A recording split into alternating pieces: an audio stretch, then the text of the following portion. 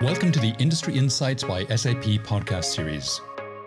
I'm delighted to host this podcast and share key trends and innovations for each of the 25 industries we serve. At SAP, we like to say that we speak the language of our customers, and this language is industry. We've been supporting all industries for more than 50 years now, and it's exciting to launch this podcast and discuss with industry experts the business value that they get from our solutions.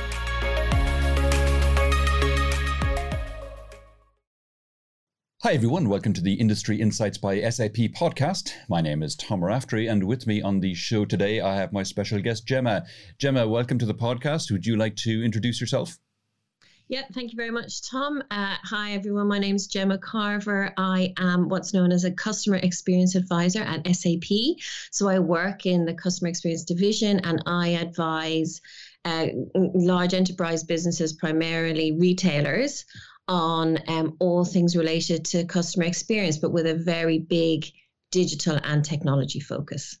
Fantastic. And you mentioned retail, Gemma, and that's why we're having the podcast today, because we want to find out what's happening in retail. So what's happening in retail? Oh gosh, lots. It's a very, very fast moving space. As we know, we've had a bumpy couple of years because of COVID. We're now in a kind of geopolitical context, which creates even more uncertainty. So in my role, I'm working with all sorts of businesses, both in the UK and across Europe. So the likes of Boots, Watches of Switzerland. I work with an electronics company in Northern Europe. Many different clients of all shapes and sizes. And, what's happening right now is you kind of have this sort of two-speed kind of strategic approach, I guess. On the one hand, you've got retailers who are really trying to, look at that kind of near-term horizon, continue to get their house in order, looking at convenience, personalization, the whole experiential part of retail now. So how do you bring together the e-commerce piece and then the in-store experience, which there's much, more and more demand for that. So I'd say like the bread and butter really of retail continues, to kind of challenge retailers. And then on the other hand, you have some of those rapidly emerging trends. I'm thinking specifically of the responsibility now all retailers have to operate in a more sustainable manner. And the second being, of course, no podcast is complete without mentioning the metaverse and augmented reality and virtual reality and all of that. So that's kind of coming rapidly over the horizon and coming up more and more in conversations that I'm having. Interesting. So we saw a huge, obviously, fall off in the number of people going to retail stores during lockdowns and things like that. Are people going back in the same numbers, or are people getting their stuff online, or how is that working out? So people are going back to stores. A lot of the retailers, I talked to a lot of chief digital officers and chief marketing officers. And what they're saying is that there has been a fallback in this huge surge we saw in e-commerce sales and trading, not as much as maybe some feared. Like some of the online trading has absolutely stuck. And, there are brands like Boots, like Elkshop, like Harrods, for example, a luxury retailer that I work with, who've definitely maintained their sort of e-commerce trading position very successfully. But I think, humans we're social creatures. We want that contact. We want that physical experience. So you're seeing people go back into stores, and then you're seeing brands try to respond to that in more innovative, interesting ways. So a really good example, which I'm sure lots of listeners will have heard, in the last couple of weeks, is Boots, which is, for those that are not in the UK, a very large beauty and sort of pharmacy retailer, the largest in the UK. And they have a beauty range called Number 7, and they have launched an in-store free skin analysis program where you can go in, have your skin analyzed, and then they will make recommendations to you around what skincare to use. And what's interesting about that, and I have no inside knowledge on this, but I would imagine that, Boots is taking the data that they collect with permission, obviously, from the customers who have their skin analyzed, and using that then to inform different levels of personalization across the whole kind of retail experience. So loads of interesting stuff happening there. That I think, and there's a demand, and I think it's trying to use what's underpinning that, and lots of listeners who work in retail will be familiar with this conversation, is the need to personalize the whole experience. So whether you're in store, whether you're online using an app, maybe you're even in the metaverse, or you're on TikTok and using social commerce, everything needs to be joined up. And to do that, you need a really strong data foundation and way of kind of activating that data. So that's a big, big topic of conversation at the moment. But yeah, to come back to your initial question, the desire to be in store, but actually have it linked to your whole experience and the way you interact with the brand is really important. Interesting. And the whole idea of personalization, that's not difficult to do online, I gotta think, because you get people to register, set up an account, and then it's straightforward to personalized offerings to them. But in store, it's got to be a lot more challenging, because you can just walk into a store. You don't need to register an account or anything like that. So that's got to be really hard. And to join up the two experiences harder yet again, no? Yeah, it is. It is definitely a challenge. It's not impossible, but particularly for established brands, established retailers who have, legacy technology systems, legacy data systems. What we're seeing a lot of happening at the moment is retailers trying to bring all their customer data into one place, tie it together, but also understand, the biggest challenge is the technology piece is one thing. Mm-hmm. So where do I put my data? How do I bring it together? How do I map it to, individual customer records? So in-store, app, online, how do we put that against one customer and make sure it's, all the right permissions are there, that we can track the permissions, that it's compliant? That's one challenge. I think it's quite well understood how to deal with that. But then the second one is, right, what do I do with all this data? How am I actually going to, that's what I spend my time doing, is talking to all these brands about, right, what kind of experience do you want to deliver? What do you want a customer to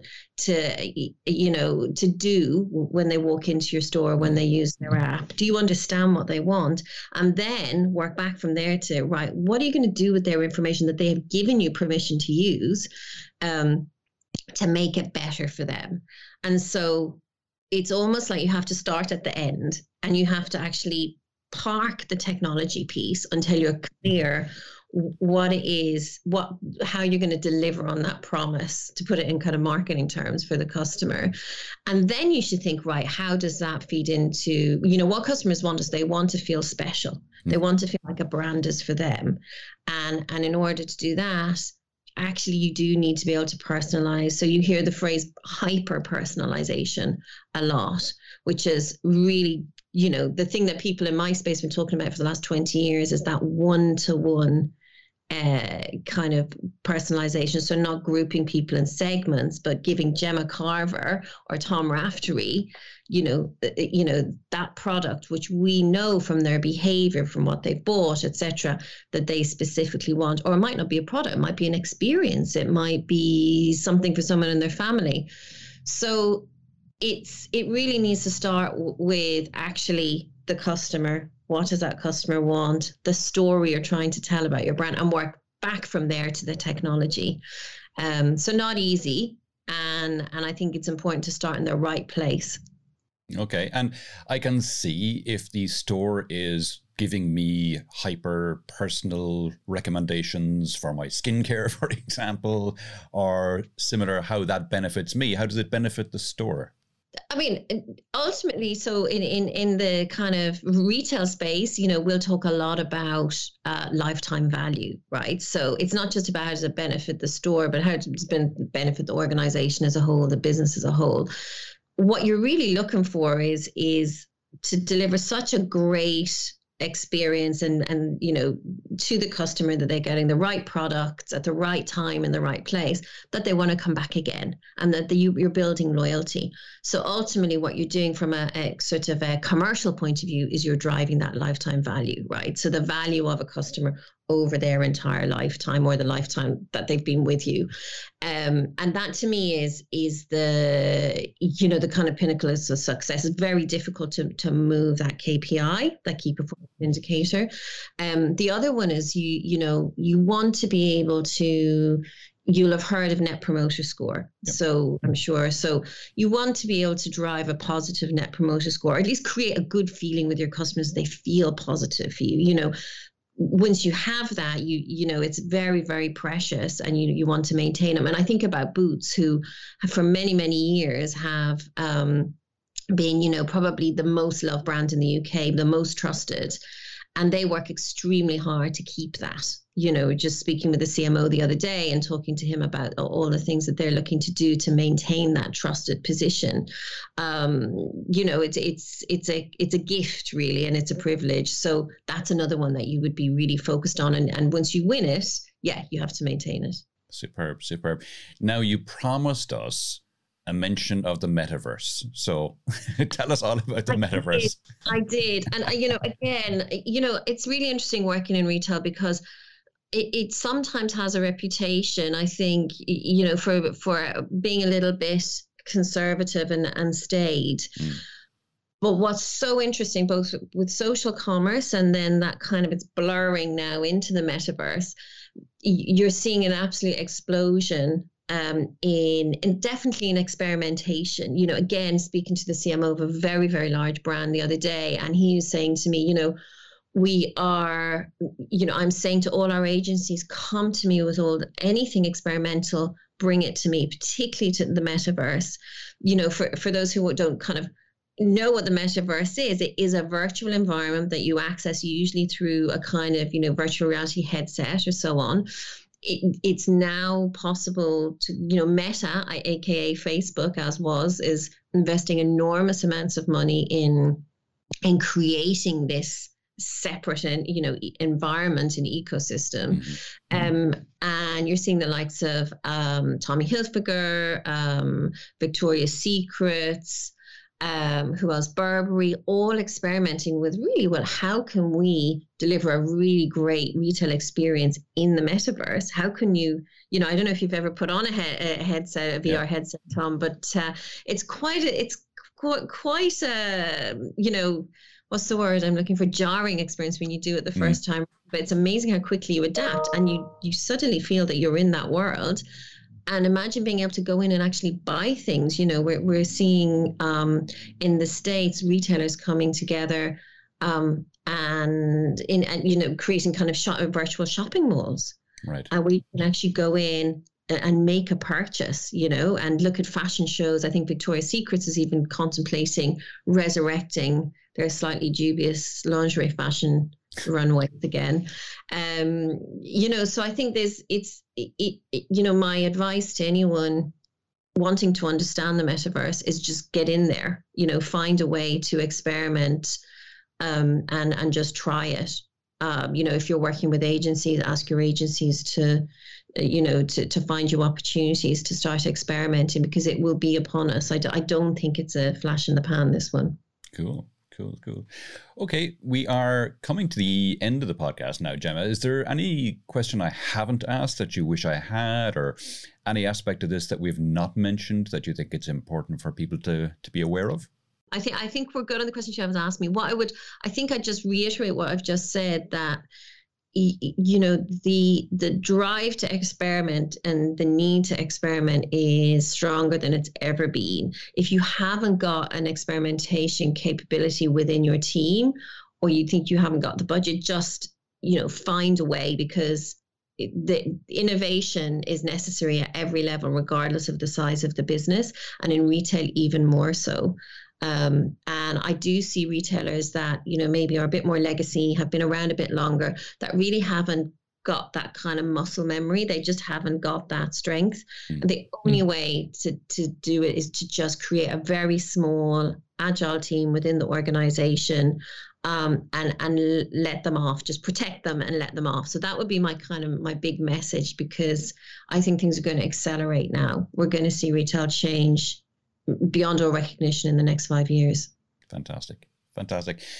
Excellent, Gemma. That's been really, really interesting. Thanks a million for coming on the podcast. If people want to know more about yourself, Gemma Carver, or about retail trends or any of the things we discussed in the podcast today, where would you have me direct them?